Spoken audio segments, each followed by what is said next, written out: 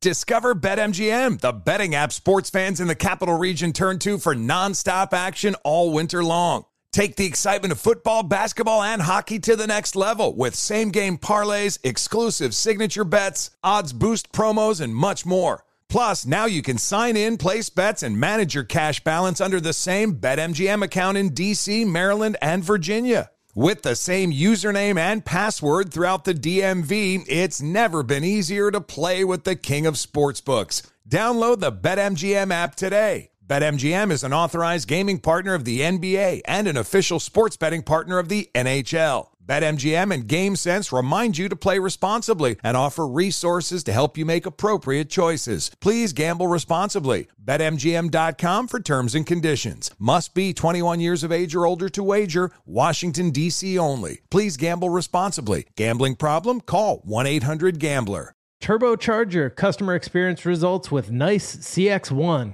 Now you can rapidly scale extraordinary CX with the power of the cloud. NICE CX1 is the most complete customer experience cloud platform and is trusted by thousands of organizations around the globe. With CX1, you can deliver frictionless self-service as well as top-notch digital and agent-assisted interactions. Get cloud-powered CX at scale. Learn more at nice.com. That's nice.com. Hi, it's Jack O'Brien for Health Aid Kombucha. This bubbly probiotic tea blended with real fruit juice is deliciously thirst-quenching, great for your gut health. Health Aid Kombucha comes in many flavors: Pink Lady Apple, your passion fruit tangerine, ginger lemon is one of my favorites. It's organic, a great alternative to sodas and other sugary drinks. You guys know I'm a big sody fan. Well, what if I told you there was a fizzy drink that instead of making you feel like you were drinking chemicals, it made your tummy feel good? That is Health Aid Kombucha. Look for the brown bottle with an anchor in your local stores. Give it a try today. Makes my dang tum-tum feel good. So make Health Aid Kombucha your go-to for a healthier, happier you. Residents at Brightview Senior Living Communities enjoy enhanced possibilities, independence, and choice. Brightview Dulles Corner in Herndon and Brightview, Great Falls, offer vibrant senior independent living, assisted living, and memory care services through various daily programs and cultural events. Chef-prepared meals, safety and security, transportation, resort-style amenities, and high-quality care. Everything you need is here. Discover more at brightviewseniorliving.com. Equal housing opportunity. Hello, the internet, and welcome to season 229, episode 4 of The Daily Zeitgeist, a production of iHeartRadio. This is a podcast where we take a deep dive into America's shared consciousness. It's Thursday, March 24th, 2022, which of course means that it is National Cheesesteak Day. There we go. We'll just skip right past Philly. Yeah, Jackie. It's also Chocolate-Covered Raisin Day, which I have come to enjoy less and less as I get older. Really? Because it gives me digestive issues. What about did you ever eat the yogurt-covered raisins? Yeah, those are kind of gross, but I used to like them. I used to just like any little sugar pellet that I could get in my mouth. Right. Those felt like, and they got fruit. It felt like the thing you go to the store and there would be like, you could get like loose nuts or candy out of the thing at the grocery store, and like the yogurt covered ones, I would be like, man, Mom, I should, like, those are like vegetables practically. And she's like, no, we're not getting basically those. Yeah, you're hitting two food groups. That's good news. I mean, acidophilus, we just heard about all of the benefits of acidophilus. This is the early 90s. Everyone's going, bonkers over acidophilus. I don't know. What is that? It's like the live cultures and yogurt. I remember my dad was like, we need that acidophilus. Yeah. And I was like, what? I would remember we would drink like capfuls of acidophilus and shit. He was all about that digestive shit. My family was big on yogurt and grape nuts. That was our staple. Hey, you were getting that acidophilus anyway. I was getting there. They didn't tell me. They knew I couldn't pronounce or remember those sorts of words. But anyways, my name's Jack O'Brien, a.k.a. La Palooza. That is courtesy Vince Jensen. I think I mispronounced Lollapalooza on the trending episode Tuesday when we talked about it.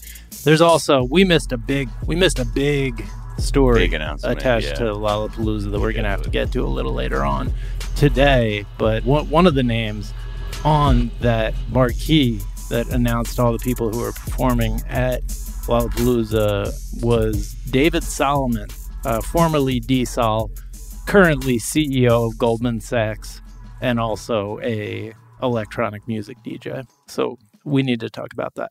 I'm thrilled to be joined, as always, by my co-host, Mr. Miles Gray! And it seems to me that you lived your life like a candle you can eat, slowly turning into gravy for me to drown my meat. Okay, shout out to Scouty Magoo on the Discord. Yes, the KFC gravy candle, amongst other things, like eating apples from the bottom, has also taken over the discourse on this show. That was the first non-apple eaten from the bottom. I know. AKA in weeks. There was something about Elton John and a gravy candle that I couldn't say no to. So shout out to you, Scouty Magoo, on the Discord. Yeah. Well, Miles, we are thrilled, fortunate to be joined in our third seat by an Emmy-nominated host who has worked for The Onion, The Daily Show, and advised the Obama White House. Heard of those. He's a New York Times bestselling author. Heard of that. Delivered what Brian Williams called one of the greatest TED Talks of all time. And most importantly, by far, more important than any of that bullshit, is the creator and host of How to Citizen with Baratunde, one of the best podcasts on this or any network. Yeah. Please welcome the brilliant and talented Baratunde Thurston! Yo! Oh, my goodness. I am actually my most important bio link is that I'm a child of both grape nuts and excessive amounts of acidophilus.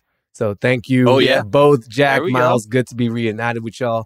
Thanks for helping give birth to that podcast. And it's good to be here on your show, The Daily Zeitgeist. Yeah. Wait, so you were on that acidophilus? Oh, yeah. My mom was into cod liver oil, acidophilus, like anything that was in the health food co-op. And she said the word a lot. There were we had to keep it in the refrigerator. We took acidophilus caplets, so we didn't drink it. I never. Oh, got you. You get the dried supplement. It's a great word to say. It is a word that I will I will now be finding a way to inject just so I can get my mouth around it. Acidophilus. It's a good stage name too, right? Like DJ Acidophilus. Yeah. David Solomon, are you listening?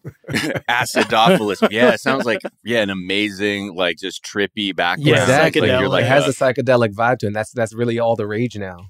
Yeah, if like Jim Henson had let the acid take hold a little bit longer and stronger, that would have been the name of Snuffleupagus. Right, acidophilus. Yes. Oh man, just Snuffy just out there in these streets, just unhinged. Yeah. I want to see that. But all he would do is just wave his hand in front of his face, be like, getting these trails on my arm. Like, what? Acidophilus. Oh, man. Those eyelashes. Dropping acidophilus. That's dropping some acidophilus right down the esophagus. It is a word that seems like it was designed to be used by Ghostface Killer at some point. Right. The fact that he didn't use it, as far as I know. We gotta check that out. Gotta look up the literature. I mean, if you go the full name, Lactobacillus acidophilus. Look at this educated, quick Googling person over here. I just had to Google that. I had to Wikipedia that one, summoned it. Right. But yeah. L. acidophilus. Oh, wow. Well, happy days to both of y'all. Good to be here. Yeah, you as well. All right. Well, Baratunde, we're going to get to know you a little bit better in a moment. First, we're going to tell our listeners a couple of the things we're talking about. Mike Braun, Senator Mike Braun's Klan hood seemed to have slipped off momentarily in an interview. Threw that back on, but did a bad job. It was still visible, even in his apology statement. So we're going to talk about that. We're going to talk about Mo Brooks. Mo Brooks is always a treat. The man who spoke at the January 6th rally and yelled, "Are you ready to sacrifice your blood?" That was a bad Mo Brooks, but we got to talk about this man. We're going to talk about the TikTok to Hollywood pipeline. So we'll talk about all of that, plenty more. But before we get to any of it, we do like to ask our guests, Baratunde, what is something from your search history? Okay. The word sharding was recently added to my search history. Okay. Yeah. Did you not know what it was? You just... Yeah, not sharting. Sharding with a D. Sharding. Yeah, okay. yeah. It's fun. I kind of. We got to get our heads out the gutter. I heard a little giggle, and I was like, "Oh, they're not thinking the same word I'm thinking." Not crypto minded over here. More middle school minded. Middle school minded. Podcast. Got that middle school mindset. Yeah. I've been diving more into this crypto world and like the way that it could affect our world for better and for worse. And I saw this profile of Vitalik Buterin, the Ethereum founder. Yeah, we talked about it the other day. And the article mentions sharding. And I thought that it was a time profile of him, the cover story. And the author of this article just dropped the word sharding like everybody knows what it means.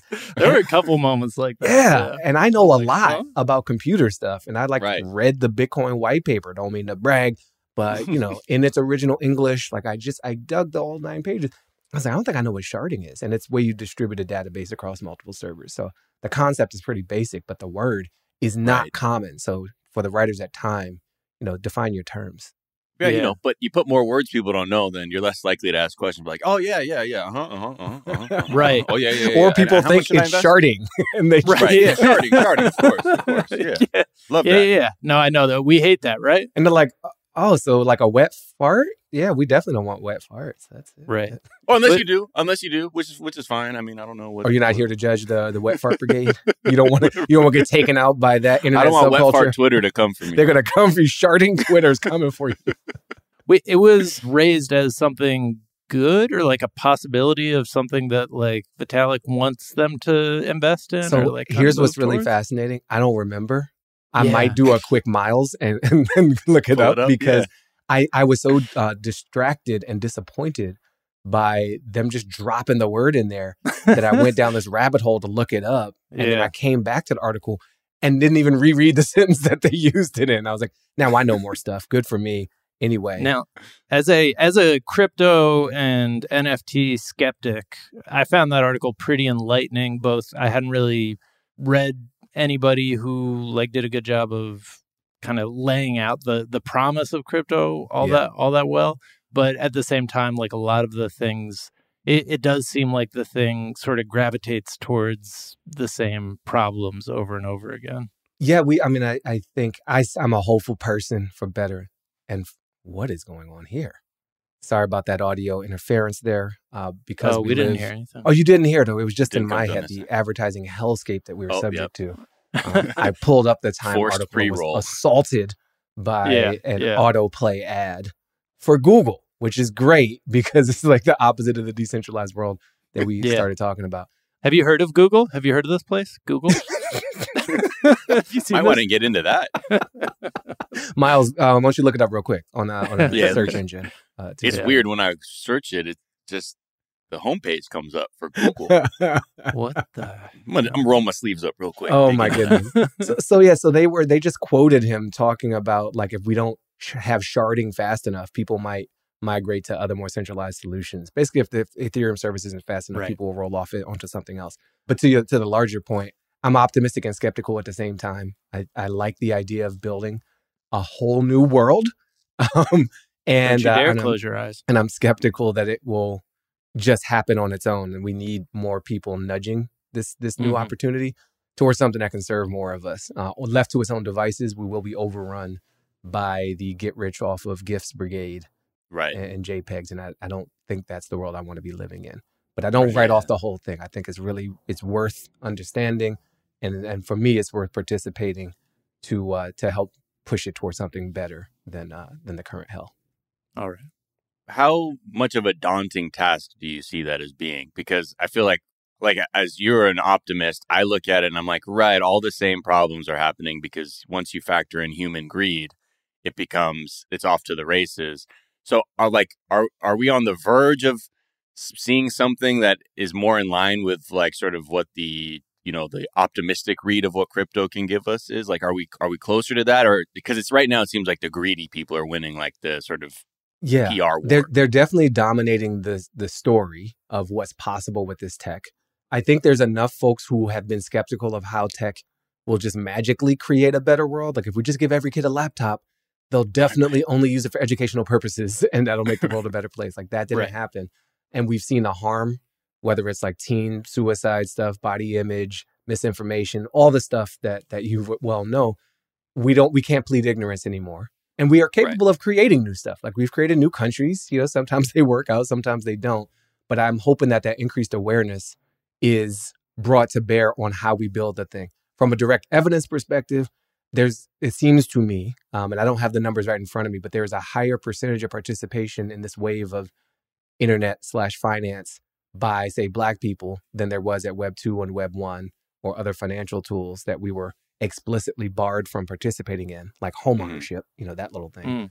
So I think there's a historical hunger by certain communities to make sure that we're at the table rather than on the table in this time around. And there's no guarantees. And skepticism is well earned. But I think merely being skeptical for me, it just paralyzes me. And so all right, let's get in there and try not to get distracted by the current noise. And hope that from a regulatory perspective and a creative perspective, we set up things that are better serving us than what we are trying to exit from. Right. What is something you think is overrated? Oh my goodness, overrated. Acidophilus. No, but I say this as a still new Californian. I've been here 3 years now, and I think In-N-Out Burger is extraordinarily overrated. Yeah. Okay. All right. Yeah. Go ahead, Miles. No, I got nothing to say. Nothing to say about that. Miles is openly weeping right now. To be more specific, the fries, they should stop selling fries. That's the one thing I'm like, not great. They taste like cardboard. Even when you do the hack and the double frying thing, they require so much ketchup. They're not good. They're dried out. Nasty. And they taste like packaging that you would put the burger in. But I don't double fry. I ask for light fry. I like them weepy and soggy. Ugh. Yeah. Like little mashed potato sticks. I talk about this a lot and be like, what's wrong with you? I'm like, I don't know. But that's really how I operate. But yeah, I definitely, I think the more that like this take comes up, the less inclined I am to be like, what the fuck? Because they're not paying you? No, not even then. I'm like, when I look at it, I'm like, I used to eat In-N-Out a lot. Like when I was in college, that was like the height of eating for me. But as I get older and I'm like, I don't need to eat that much sodium like on the regular because let's be real, the secret to the reason why people think In-N-Out tastes good is because those patties are salted to high hell. And now that I don't eat it as much, I'm like, yeah, I mean, there are other burgers out there that I prefer to eat, but it is what it is. I'm less tied to like the regional defense of In-N-Out, especially now because they're, they have interesting business practices too. So now that 90% of your cellular matter is not made up of In-N-Out burger food, like I've like purged it from my reconstituted. That's growth, Miles. I'm proud of you. Thank you. Yeah, evolution. Yeah, my arteries thank me as well. I think and my blood pressure cuff. My wife she's normally does not fuck with fast food at all, like, or even she's very strict about like what our kids are allowed to eat, what she's allowed to eat.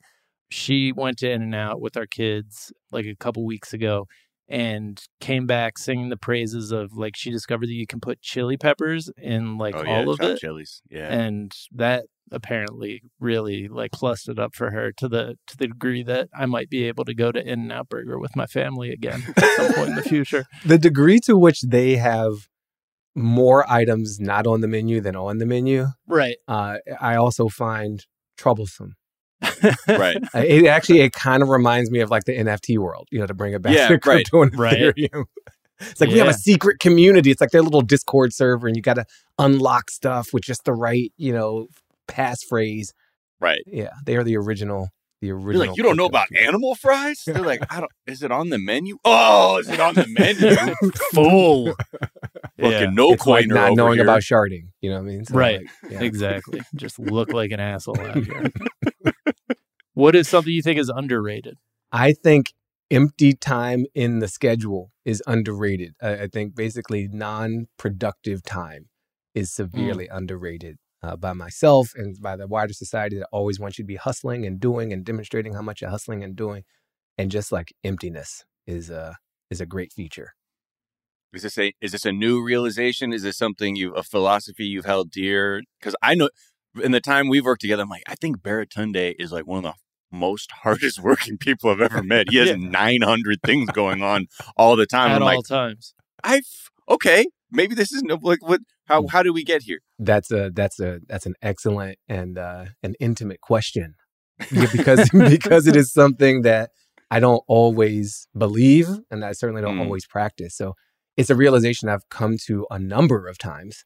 Right. But every time I rediscover it, I'm like, oh, right. I need to schedule blank spots to just have time to think loosely, like not listening to a podcast, not binging on some programming, not in a meeting, not writing, not intentionally making anything happen. Just like space, the final frontier. And Boredom. so it's new again. And it's something I really just have been feeling over the past week. As I had the thought that you have about me from the outside, I also share from like, oh, maybe I'm up to too many things. And how am I going to push to get it all done? And instead, but then in my mind, I'm like, that's how you become a best-selling author. Exactly. I'm like, well, this kind of ties into what we were going to talk about with TikTok and like that pipeline. Because I have the underlying question of whether our next generation of like great actors and directors and creators are being just swallowed up by not like busy work, but like the very small and disposable creations of like social media, like, okay. We're going into the deep end of the pool, but kids. That ties back to just the importance of boredom. Yeah. That's another way of saying what I was thinking about, underrated. And I think we perform productivity, right? It's kind of hard to show that you're not doing things, or you feel some sense of shame if you just post like just chilling, doing nothing. Right. And also maybe you're not doing nothing because you just posted about how you're doing nothing. Right. But yeah, there's so much of I have definitely drank the Kool-Aid, or actually, I don't know if I drank it. I think I've been like waterboarded by the Kool-Aid of productivity. And so it's ended up in my digestive system, but also in my lungs and my eyes and like every other part, because we're trying to get ahead. Like we're trying to generate more. We're trying to achieve and feel like we have some purpose. And that's so much tied up in just doing a bunch of stuff. Right. So just pausing to get off of that race, off of that track is quite difficult. And, we set up an economy where it's kind of required to. Right. Because, it's hard to afford a home. Even if you have money, it's hard to afford a home. You don't have money, nope. So there's a trap that we're locked in around this productivity thing that occasionally rears its head. And I'm like, oh, there's another way to be. Oh. Right. Yeah. And then I crank out some TikToks about my newfound insights. Yeah. Follow me. Third Eye. Follow me at Third Eye Baratunde. Yep. Sign up for my course. Was like the hustle culture, where do you think it got really big? Like in college, was at university, does it get like that? Because you're at a really competitive school, a lot of people achieving things. Is that sort of like the beginning of sort of completely cementing this philosophical pitfall within you? I think it was, I grew up with a deep sense of the sacrifice my mother made to provide me with a lot of opportunities, to shield me from some of the more perilous parts of life, growing up in the crack wars, DC 80s, all of that. So I think I carried a little bit of a burden of debt where I got to earn this. I got to be the return on her investment. And then by the time I got to college, it was a safe place to experiment with wildly unhealthy behaviors about trying to get ahead. I tried to sleep every other night for a couple months or a couple of weeks. Ooh.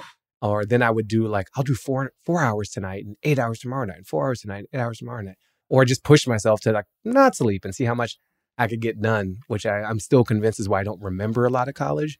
I didn't drink at all during college. There was no binge drinking or any of that, destroying brain cells. It was just, but the same effect happens through sleep deprivation. Right? Yeah. And when I started learning about the long-term health effects, that helped slow me down. When I met my now wife, Elizabeth, she is the opposite. She really respects contemplation, time to synthesize, rest.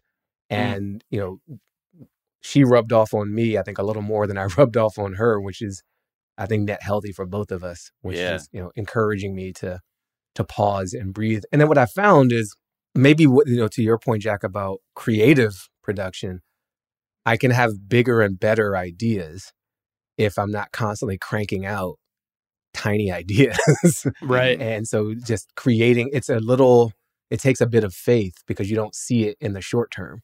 You're like, but I'm not doing anything in the next 5 minutes to prove that I'm a productive member of society. Right. But over the next 50 minutes, my mind is just processing a lot of the stuff that it's consumed. And then 5 weeks from now, maybe I come up with something. Right. I just have an idea, quote unquote. But it's that idea is the result of space that, the hamster wheel would never allow me for. So it's one of those things you have to like trust, a different process and just know that things might emerge on the other side rather than what you can see tangibly in the short term and like pushing. Yeah.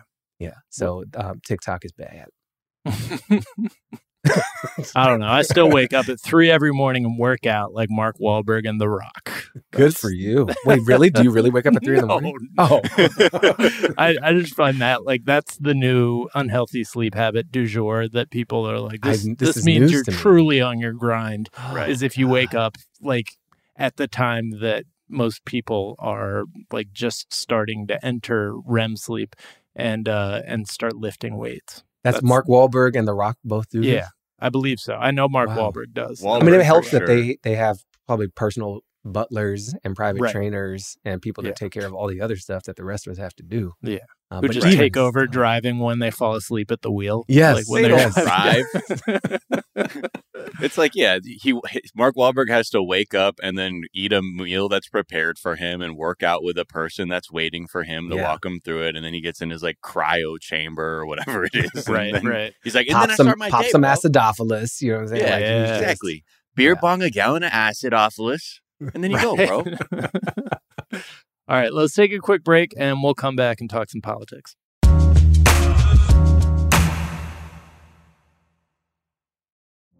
Witness the dawning of a new era in automotive luxury with a reveal unlike any other as Infiniti presents a new chapter in luxury, the premiere of the all-new 2025 Infiniti QX80. Join us March 20th live from the Edge at Hudson Yards in New York City, featuring an unforgettable performance by Grammy and Academy Award-winning singer, songwriter, and composer, Jon Batiste. The all-new Infiniti QX80 is unlike any luxury SUV you've ever seen. Smart enough to anticipate your needs, even before you do. Every line, curve, and detail was thoughtfully crafted, so everything for every passenger feels just right. Don't miss it. Mark your calendars and be the first to see it March 20th at 7 p.m. Eastern, only on iHeartRadio's YouTube channel. Save the date at new-QX80.com. 2025 QX80 coming this summer. Discover BetMGM, the betting app sports fans in the capital region turn to for nonstop action all winter long. Take the excitement of football, basketball, and hockey to the next level with same-game parlays, exclusive signature bets, odds boost promos, and much more. Plus, now you can sign in, place bets, and manage your cash balance under the same BetMGM account in D.C., Maryland, and Virginia. With the same username and password throughout the DMV, it's never been easier to play with the king of sportsbooks. Download the BetMGM app today. BetMGM is an authorized gaming partner of the NBA and an official sports betting partner of the NHL. BetMGM and GameSense remind you to play responsibly and offer resources to help you make appropriate choices. Please gamble responsibly. BetMGM.com for terms and conditions. Must be 21 years of age or older to wager. Washington, D.C. only. Please gamble responsibly. Gambling problem? Call 1-800-GAMBLER. Hi, it's Jack O'Brien. I've got to tell you guys about something new I've been trying this year. I've been drinking Health Aid Kombucha. I'm on the booch, you guys. If you're not familiar, it's a fermented, bubbly probiotic tea that's good for your gut. It's blended with real fruit juice. It's super thirst quenching, a little sweet, a little tangy, very refreshing. Comes in delish flavors like pink lady apple, passion fruit tangerine, ginger lemon is a personal fave. You guys know I'm a big soda fan. Well, what if I told you there was a fizzy drink alternative to soda that instead of making you feel like you were drinking chemicals, it was thirst quenching and made your tummy feel good? Since they sent me a box of Health Aid kombucha, I've been drinking far fewer unhealthy sody pop and far more Health Aid kombucha, and they make my tummy feel all warm and good. Cold in my mouth, warm in the tum-tum is not their slogan yet. You can have it, Health Aid. If you want to give it a try and see how great you can feel, look for the brown bottle with an anchor and make Health Aid kombucha your go-to for a healthier, happier you. Hey guys, it's Steve Covino from Covino and Rich, here to tell you the national sales event is on at your Toyota dealer, making now the perfect time to get a great deal on a dependable new Toyota truck, like a rugged half-ton Tundra. Workhorse by nature, powerhouse by design, the Tundra combines raw capability with premium comfort and advanced tech to fuel your wildest adventures. And with the available iForce Max hybrid powertrain, you can take electrifying horsepower farther than ever before. Or check out the fully redesigned Tacoma, delivering trail-dominating power and captivating style. The new Tacoma was born to make your off-roading dreams come true. And with the new available tech, this legendary truck is getting even better. When you buy a Toyota truck, you buy Toyota dependability, meaning your truck will hold its value long into the future. So visit your local Toyota dealer. Check out the amazing national sales event deals when you visit buyatoyota.com. Toyota, let's go places.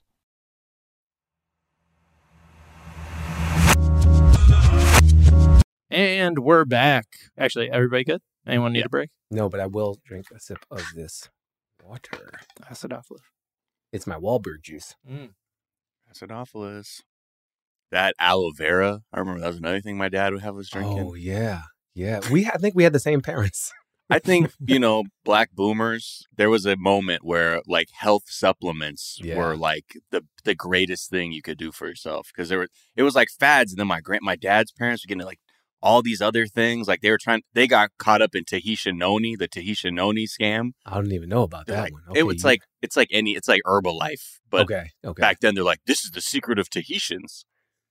And then it happened in my grandparents' church. One person was selling it in their church. And then my grandfather was like a hustler, was like, well, I can make some money off of this. And then like we ended up with like boxes of it that no one wanted. And see, this is also a consequence of slavery. You know what I'm saying? This is what happens when you just take shit from people generation after generation. Then we're just like, we will do anything to get ahead, to get a leg up, to like be seen as a damn human being, to restore our strength. Right. So, or that there's this deficit that is like eternally having to be addressed in some way. Yeah. And like whether that's health or financially, there's always this feeling. Yeah, no, for sure. Thanks, America. And we're back.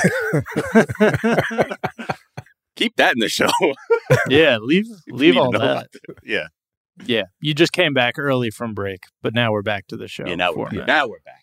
now we're back to the show. We're going to talk Mike Braun. Is that how we're pronouncing his name? Braun? Yeah. I want to say Brown. Whatever.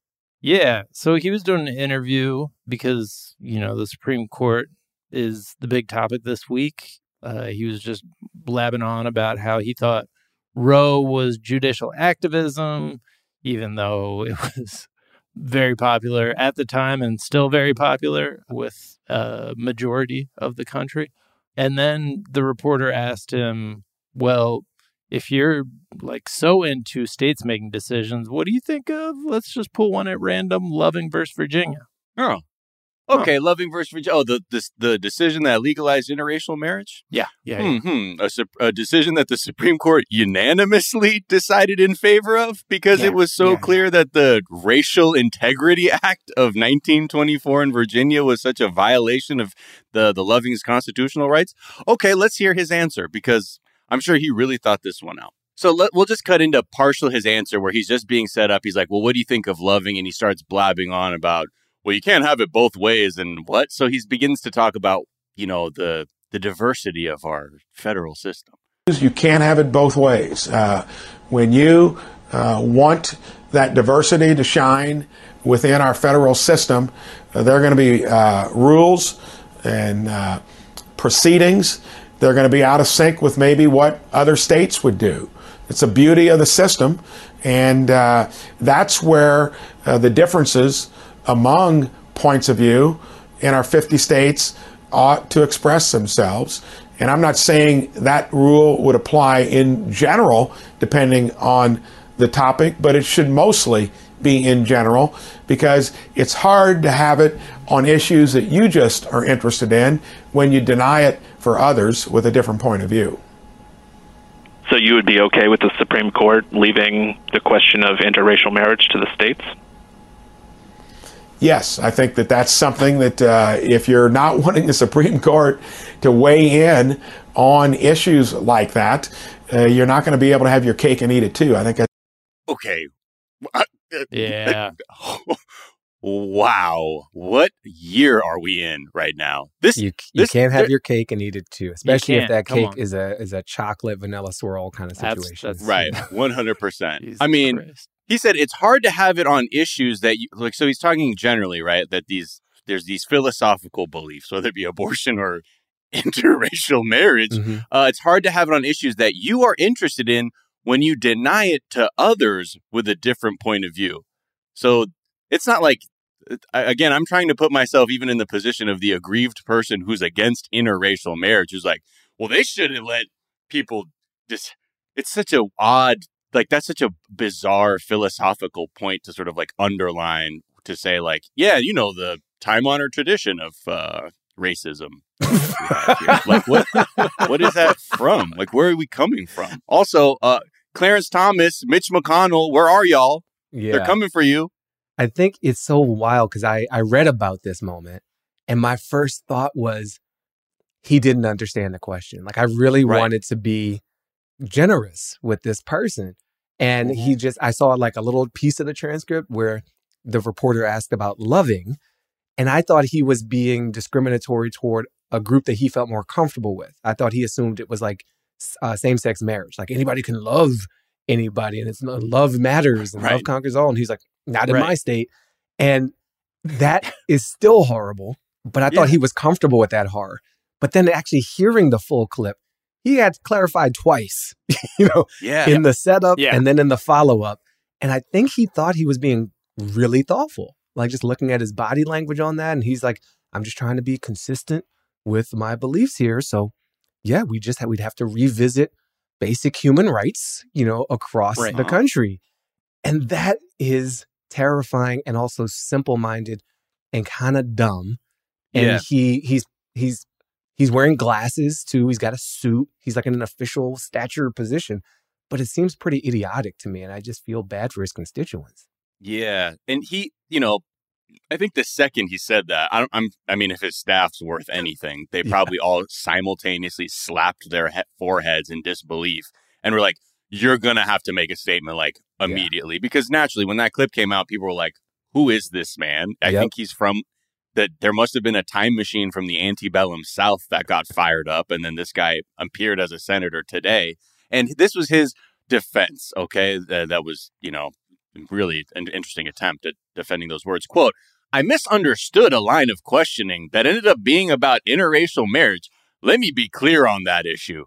There is no question, he goes on to say, racism is bad. It shouldn't even be up for debate, discrimination. And quote, I condemn racism in any form at all levels and by any states, entities, or individuals. It sounds like he's not applying his deeply held beliefs in general then, Right. Right. If he's finding exceptions to the states' rights rule, then maybe there should be other ones, Do we think his staff slapped their forehead? Like that was coming from somewhere. Like I don't want to be too easy on not just him, but like the country to be like, look at this dipshit. Like what a baffling error. Like that. I don't know. This is the sort of thing that people are more willing and open about coming out and saying they believe. And like, I don't know, like they probably saw some backlash before they put the statement out. And like he's very fucking clear about what he's saying in that. Like there's no, he didn't trip into that. Like that. Yeah. I think, well, this is where I kind of begin to see things, right? Like Mike Braun isn't one of these like lawyers who becomes a senator. He's like one of these business, private sector to Senate guys.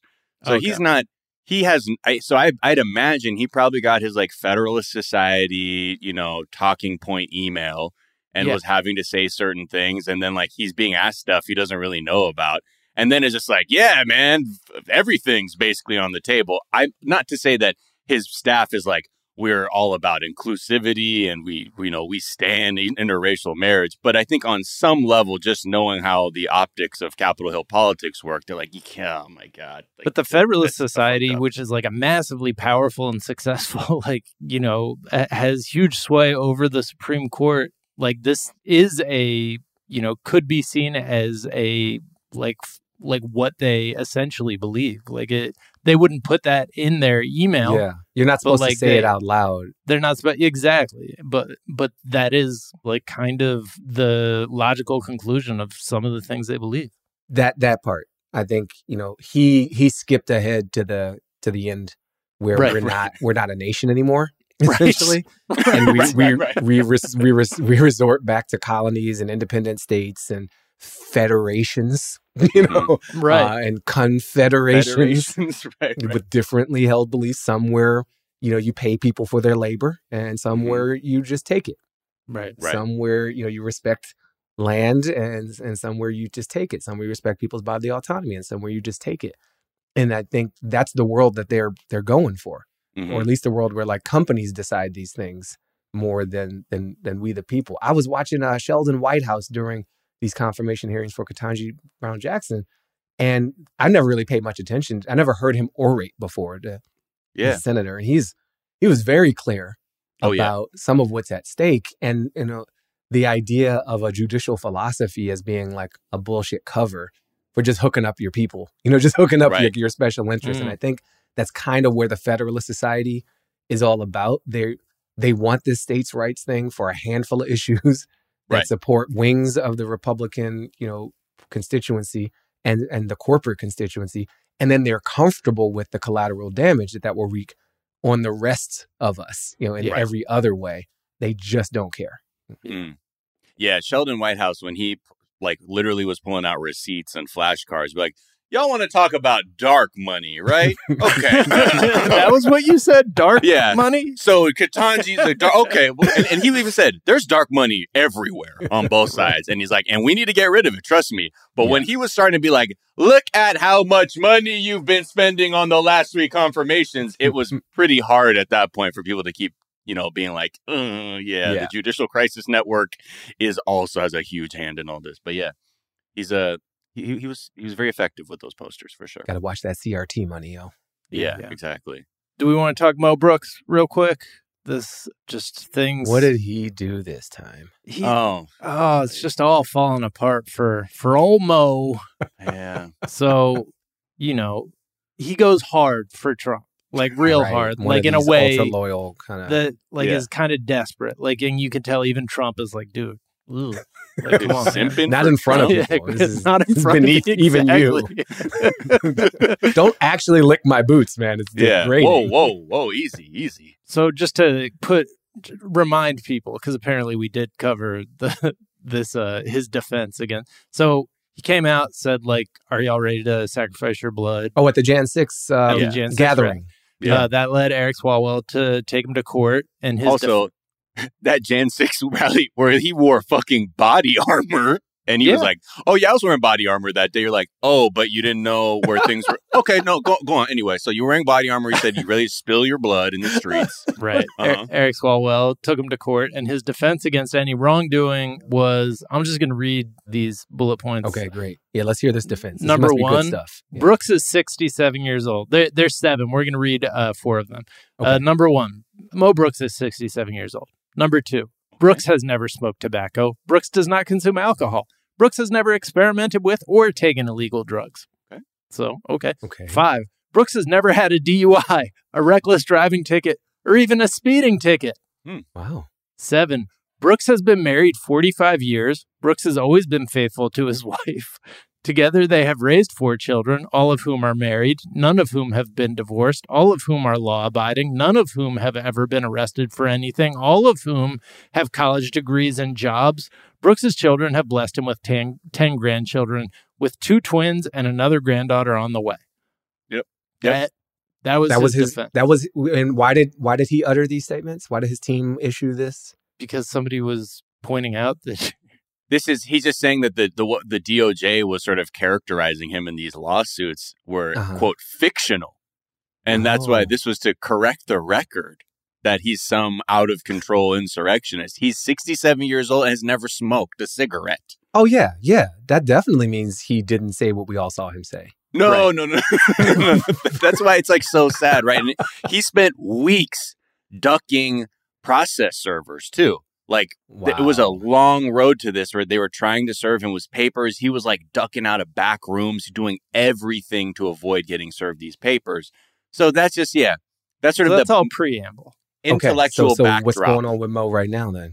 He's you know, again, he's a simp for Trump, and Trump basically said, hey, you know what? Good job on the January 6th stuff, being a total, seditionist. Thanks for having my back, being willing to spill blood for me. Also, shout out to you for being one of the few people who voted against making Juneteenth a national holiday. Yes, we see your CV, and here's a Senate endorsement for you.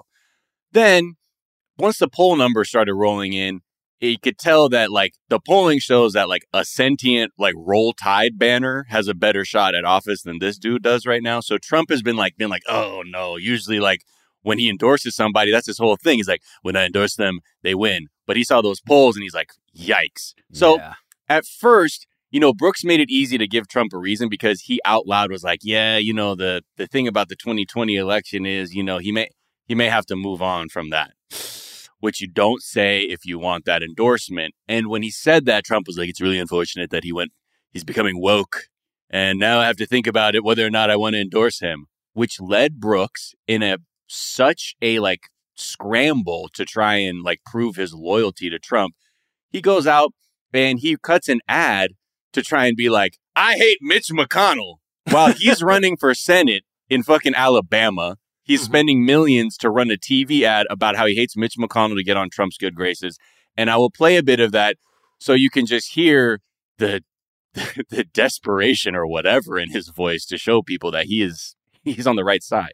I unveil my pledge to America to fire Mitch McConnell. If elected to the Senate, I will not vote for Mitch McConnell for leader, and I will do everything in my power to ensure that Republicans choose a conservative to be leader.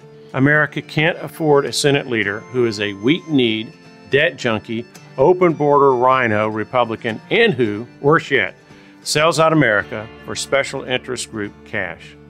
Today, Mitch's cash is coming at me again because I am a principled conservative and have President Trump's endorsement. Not anymore. Sorry. Turns out. Sad. Yeah, and you're like, oh, right, because the number one issue for your voters is Mitch McConnell is a weak-kneed, right? I mean, honestly, Mitch McConnell, this guy's fucking Nosferatu.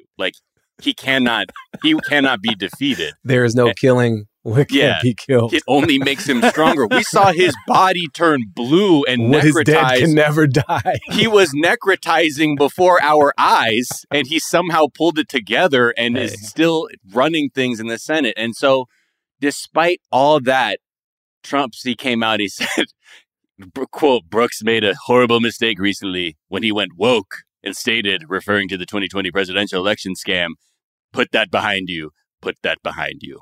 So, here's what, it's actually kind of depressing. We have so much information, so much record of who Trump is and how he treats people. And how he's not loyal to anyone. Right. He destroys everyone. Everyone. He will sacrifice everybody. Yeah. And yet Mo Brooks thinks he's special. And all these people keep showing up, demonstrating fealty, knowing that it's going to fail. Yeah. To me, that's the reason you don't vote for the guy. You have terrible judgment. You can't stand up. You're willing to shuck and jive in this way and try to attach yourself. The guy is literally stabbing you in the face. Right. And you're just like, I love face stabbing. It's the best kind of stabbing, because you can see it coming. Yeah. And then I can prepare myself for the brain wounds that are going to come from it. Yeah. And I will do the same for you, the people of Alabama. Right. And the scars are a lifelong memory that you will always keep with you forever when you look in the mirror. You will know that I have no spine whatsoever from get. Yeah. Is that what he always talks like? Is that, I've never seen anyone who the stupidity like comes more strongly off of their person. Like that's like he may have never had a drink, but like that shit is like whiskey on someone's breath. Like he's just that is palpable. How I've seen him like in the January 6th shit, but I'd never seen him kind of relaxed and speaking, just attempting to act like he's speaking extemporaneously. And man, that is rough going. And that was him under ideal circumstances. Yeah. The perfect. Like that was pre-recorded, well lit, well mic'd, like you can edited. Go, wait, they cut the bad parts. Let's take that again. I mean, you could have done multiple versions of that. But that is it's a bit of a stretch to call Mitch McConnell an open borders rhino. Like, sir? That's the other part, too. I'm like, you really? There's so many other things if you're going to be like a nativist or some weird version of a MAGA, deplorable to go after Mitch McConnell. But just like mischaracterizing him completely is like, okay, so you don't even know who Mitch McConnell is. But okay. You read a quick spreadsheet and you're like, okay, here's some buzzwords to attach to Mitch McConnell to get Trump's attention. And it failed. It failed. He dropped that one. He dropped that mixtape, and then Trump was like, I bet Mo Brooks's Truth Social account hasn't even been activated yet. Like he's still on the wait list. Oh, yeah. Right. I'm still on the wait list. Right. It's just not working. Right. I mean, he's like, his number is like, even like at the very last one, it's like it even says, just don't bother. We'll let you know. Come back never. What number am I? Just don't forget about it, Mo. Forget about it. All right, let's take another quick break, and then we'll come back and talk about the TikTok to Hollywood pipeline and my favorite DJ.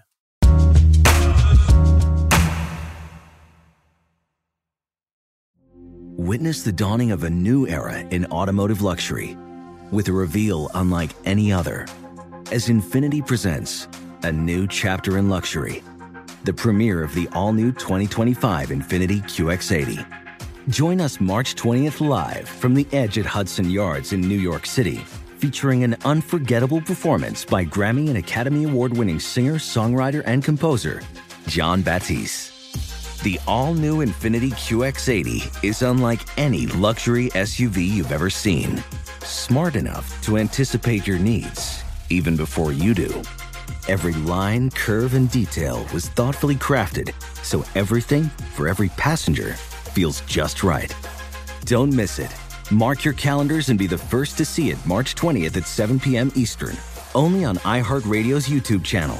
Save the date at new-QX80.com. 2025 QX80 coming this summer.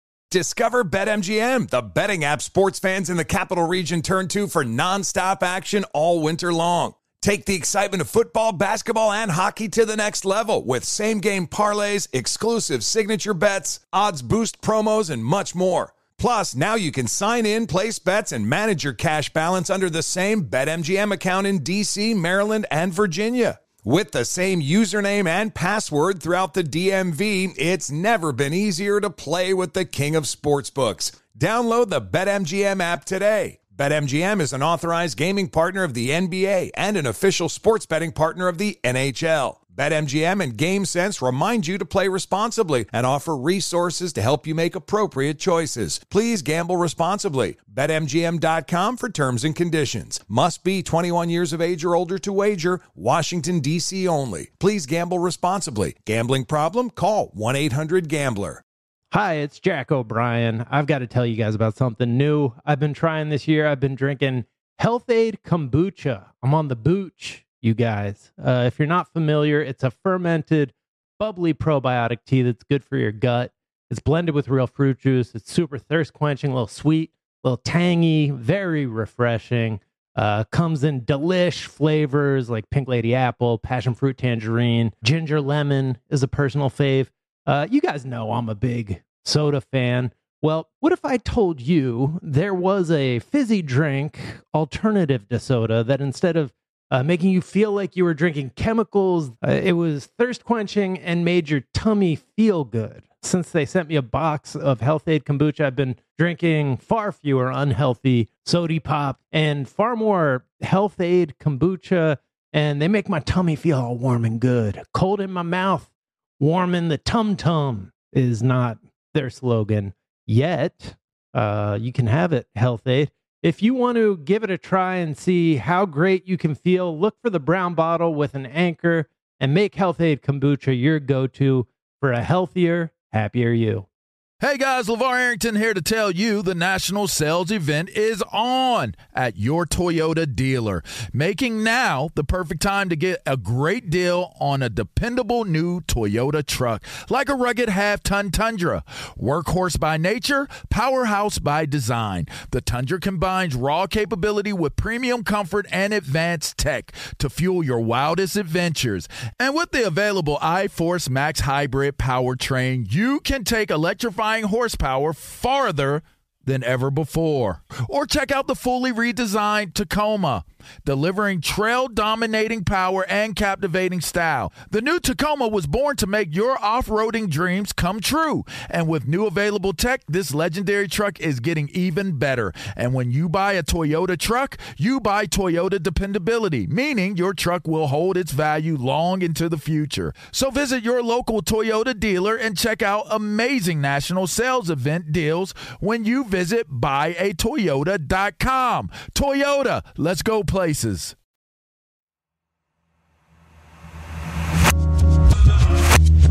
And we're back. And so, Miles, you put this kind of summary together of like where the entertainment industry's at between the days when the way you got established was, you know, your parents drove you out and you tried to get booked for pilot season, or you drove out and tried to get booked for pilot season.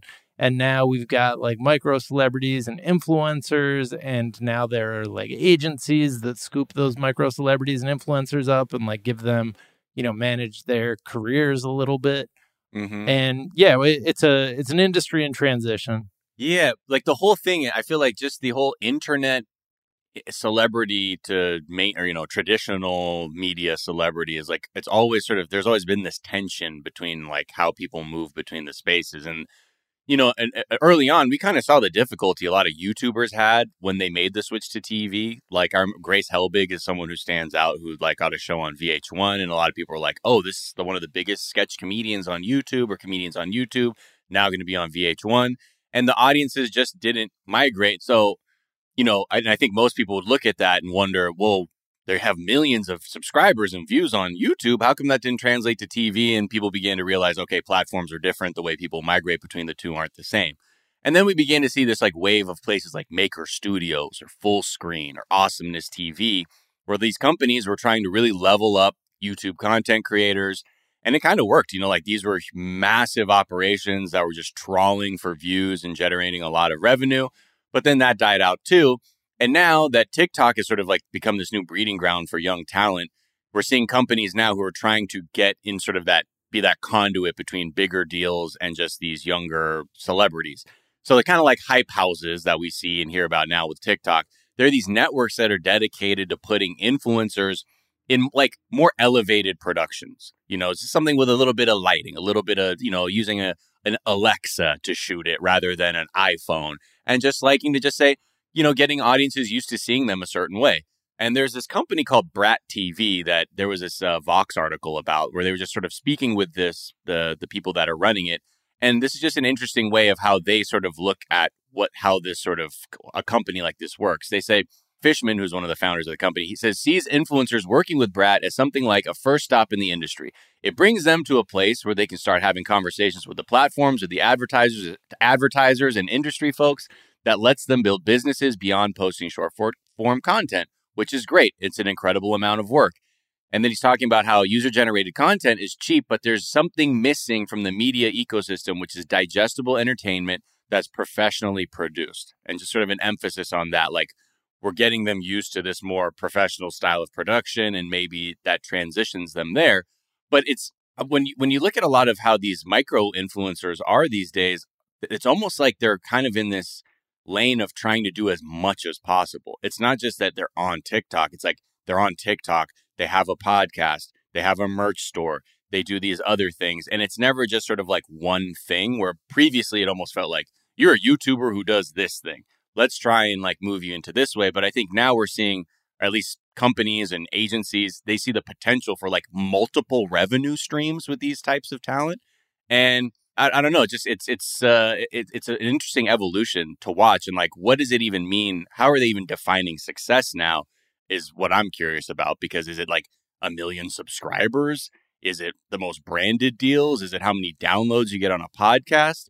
And, you know, YouTube and Funny or Die, I think, gave people a way to showcase their talents without sort of these obstacles of the formal entertainment industry. But we're just seeing this continuation of this trend where there's barriers to entry. People figure out how to, you know, strike it, you know, rich on their own, and then trying to see how companies can then be like, okay, how do I monetize this person now and bring them into this more traditional industry? And it's, I think that's why, as I wrote this, you know, Jack, you had it got your brain going as to sort of what's, you know, what's actually happening here.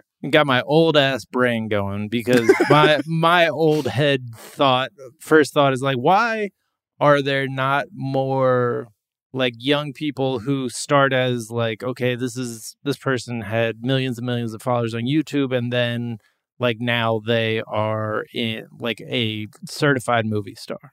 Like it feels like that should be happening more, just based on, you know, how much young talent is coming up and like where the young talent I hear about, there does seem to be sort of a line between the influencer and then like the more established celebrity, people who appear in movies, TV shows. There are obviously exceptions, like Donald Glover. Like I first knew about him from his NYU sketch group, and then it does seem like it's people who also like immediately get the attention of the mainstream. Like Donald Glover was in the sketch troupe, and then he was like, the next thing you hear about him, he's writing for 30 Rock, and then he's like in Community, and he's like immediately like scooped up by the major like agencies, right?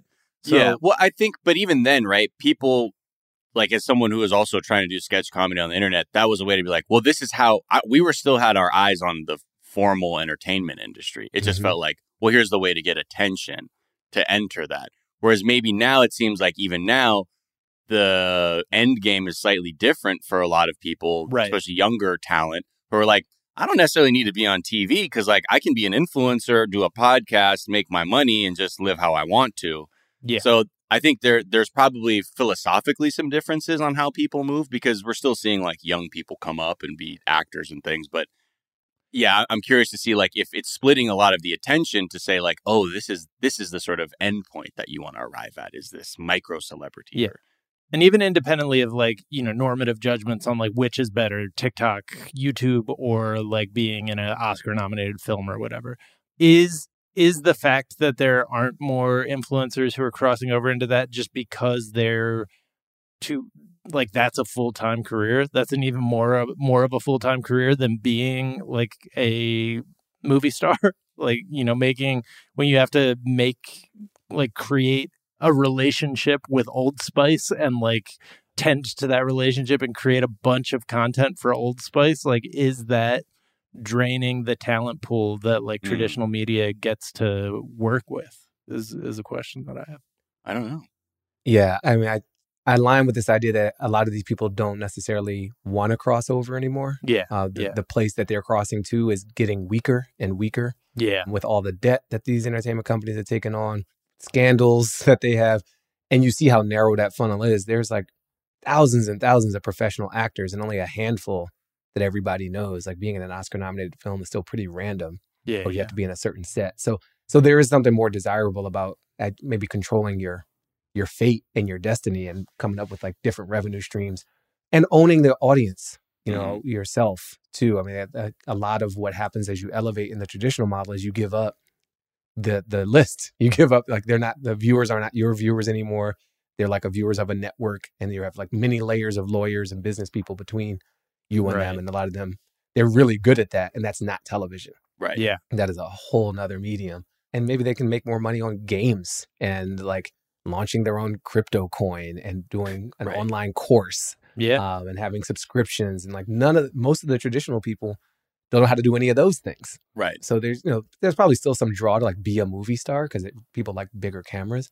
Right. But I think there's more opportunity to not do that and still try to make some kind of money without totally destroying yourself. If that's the case, that's making our movies and TV shows worse because we're not getting extremely talented people because there's all this gatekeeping and, all those lawyers and agents, managers that stand in the way that make it less attractive than the short form content. And that's just not a thing you hear. You don't hear like, well, movies are getting worse because of the talent drain of all these young people who no longer give a fuck. I think you just connected something for me. So movies kind of have been getting worse in the sense that they've been getting more stale, right? Yeah. It's all built on legacy IP. It's like massive superhero stuff. And people don't go to the theaters because just the attention economy, we have so many more choices. Right. So every moment I'm scrolling on my phone through a TikTok, I'm not watching some highly produced content out of one of 20 different streaming services. And that competition, I think that shift in demand, shift in viewership, becomes to a shift in investment, and it comes to a shift in attracting talent.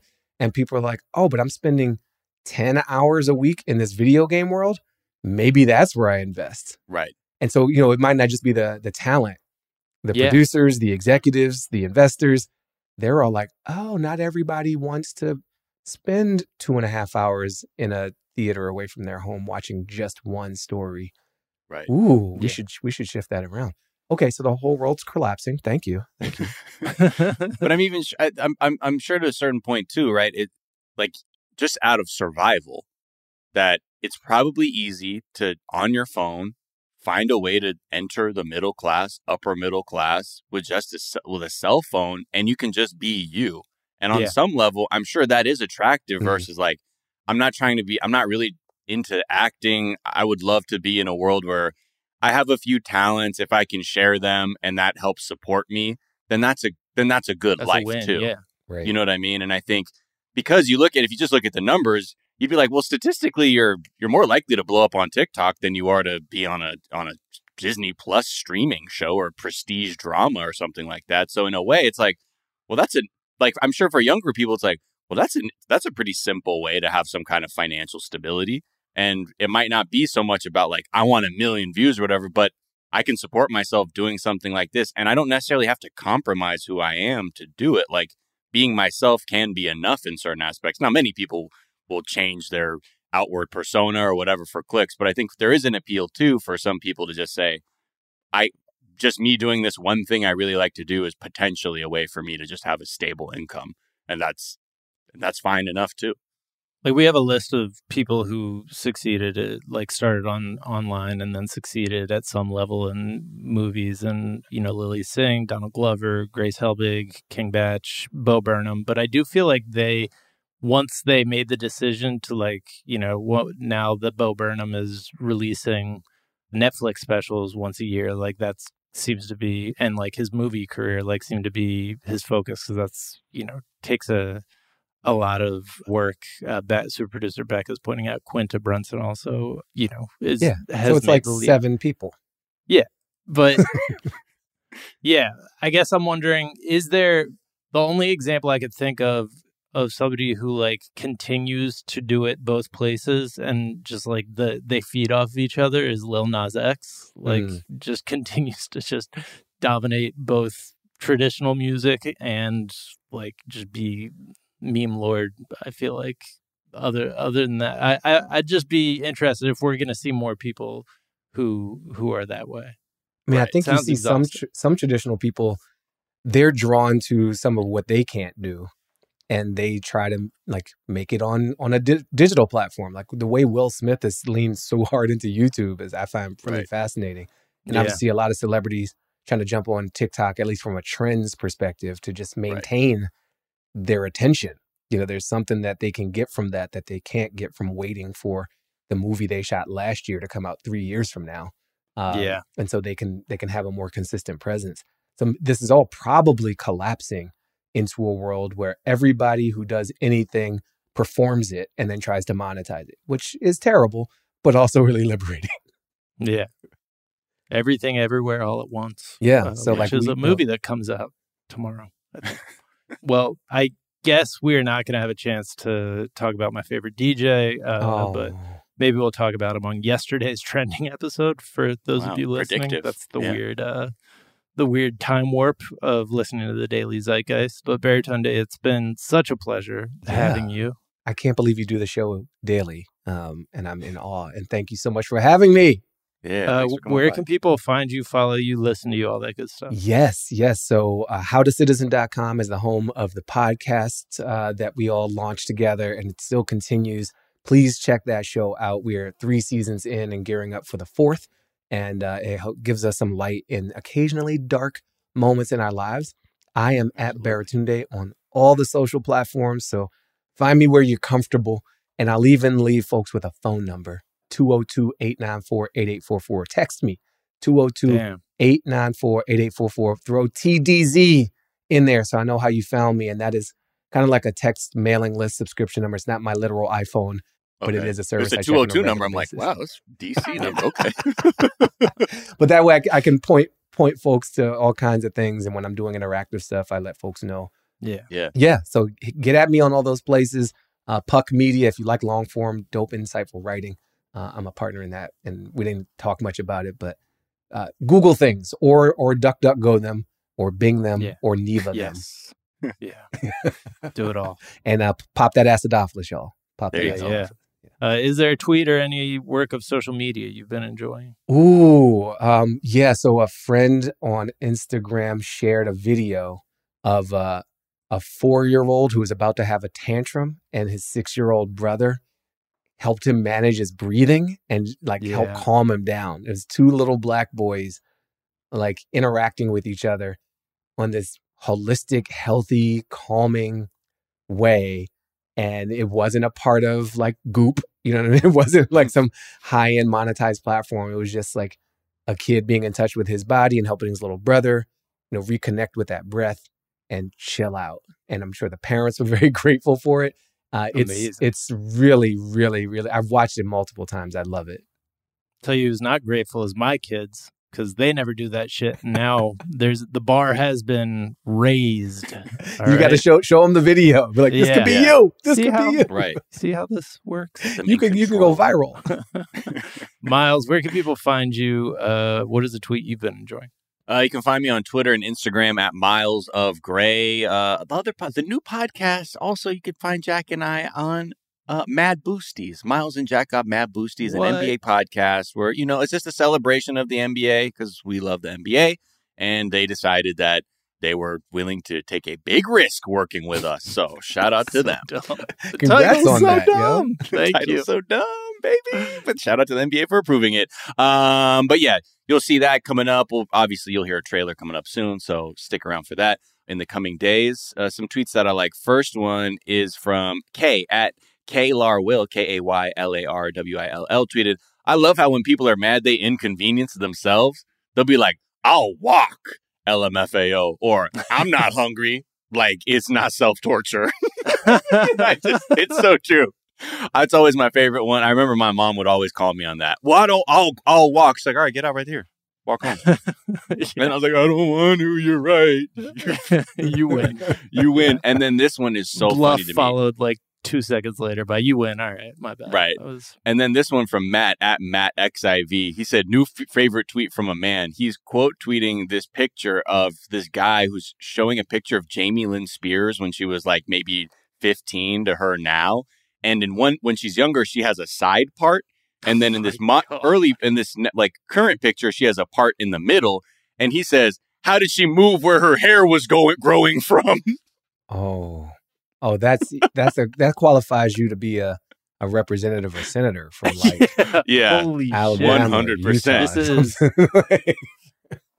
I mean, how did she move where her hair was growing from? This is a Hall of Fame of stupidity episode. It's because she's not a people human. She's a lizard human. Hey, but I see what's going on. That is, by the way, underrated thing that Superman can do is that Clark Kent goes into, the revolving doors with his hair parted to the left, comes out as Superman, hair parted to the right, because only Chads part their hair to the right, and only losers part it to the Beta left, simps. apparently. Yeah, that almost never fails if you look at depictions of Clark Kent and Superman. Whoa. Anyways, let's see. Tweet I've been enjoying. Amy Solomon tweeted, almost every movie is called Deepwater. Kind of feels that way sometimes. What? I was confused. When people started talking about Deepwater, I was like, didn't that come out? But I think I was thinking of Deepwater Horizon. Yeah. It feels like too many movies have been named Blue Sea. Deep Blue Sea could be distilled to Deepwater. So many movies reference Deepwater. The Abyss. Come on. Oh, that's Find a new tweet. concept, assholes. That's like an artistic statement right there. Amy Solomon, shout out. Gotta find her. You can find me on Twitter at Jack_O'Brien. You can find us on Twitter at Daily Zeitgeist. We're at The Daily Zeitgeist on Instagram. We have a Facebook fan page and a website, dailyzeitgeist.com, where we post our episodes and our footnotes, where we link off to the information that we talked about in today's episode, as well as a song that we think you might enjoy. Miles, what song do we think people might enjoy? This is a track called Wood Trees from a group called Begin. I had never heard of them till I started playing Gran Turismo 7, and this was in a loading screen. But this track, this is, again, I know yesterday we did some Donny Benet, which is sort of like some current music that sounds like the 80s. Begin is also doing something like that too. This also has very like deep Miami Vice vibes. It's just a great, relaxing instrumental for anybody who, you know, has a sonic memory of the 80s. It's atmospheric, it's kind of funky, and I just like this kind of music a lot, especially when people, you know, in our current times look to the past and say, I want to honor this music and to an authentic point. So this track's called Wood Trees by Begin. Check it out. All right. Well, go listen to that. The Daily Zeitgeist is a production of iHeartRadio. For more podcasts from iHeartRadio, visit the iHeartRadio app, Apple Podcast, or wherever you listen to your favorite shows. That is going to do it for us this morning. But we are back this afternoon to tell you what's trending, and we will talk to y'all then. Bye. Bye. Bye. Infiniti presents a new chapter in luxury, the premiere of the all-new 2025 Infiniti QX80, live March 20th from the Edge at Hudson Yards in New York City, featuring a performance by John Batiste. The all-new 2025 Infiniti QX80 is an SUV designed to help every passenger feel just right. Be the first to see it March 20th at 7 p.m. Eastern, only on iHeartRadio's YouTube channel. Save the date at new-QX80.com. Don't miss it. 2025 QX80 coming this summer. Does money stress you out? Let Facet flip your financial chaos into clarity. Finding Facet immediately put us at ease. Facet's innovative approach to financial planning ensures your money works as hard as you do, enabling members to experience the joys of having your finances in order. And that makes us Facet for life now, I guess. Visit Facet.com, FACET.com to learn more. This ad is sponsored by Facet. Facet Wealth is an SEC registered investment advisor. This is not an offer to buy or sell securities, nor is it investment, legal, or tax advice. These testimonials are from current Facet members who are not compensated. All opinions are their own and not a guarantee of a similar outcome. Turbocharge your customer experience results with Nice CX1. Now you can rapidly scale extraordinary CX with the power of the cloud. Nice CX1 is the most complete customer experience cloud platform and is trusted by thousands of organizations around the globe. With CX1, you can deliver frictionless self-service as well as top-notch digital and agent-assisted interactions.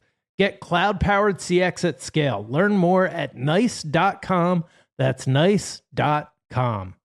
Residents at Brightview Senior Living Communities enjoy enhanced possibilities, independence, and choice.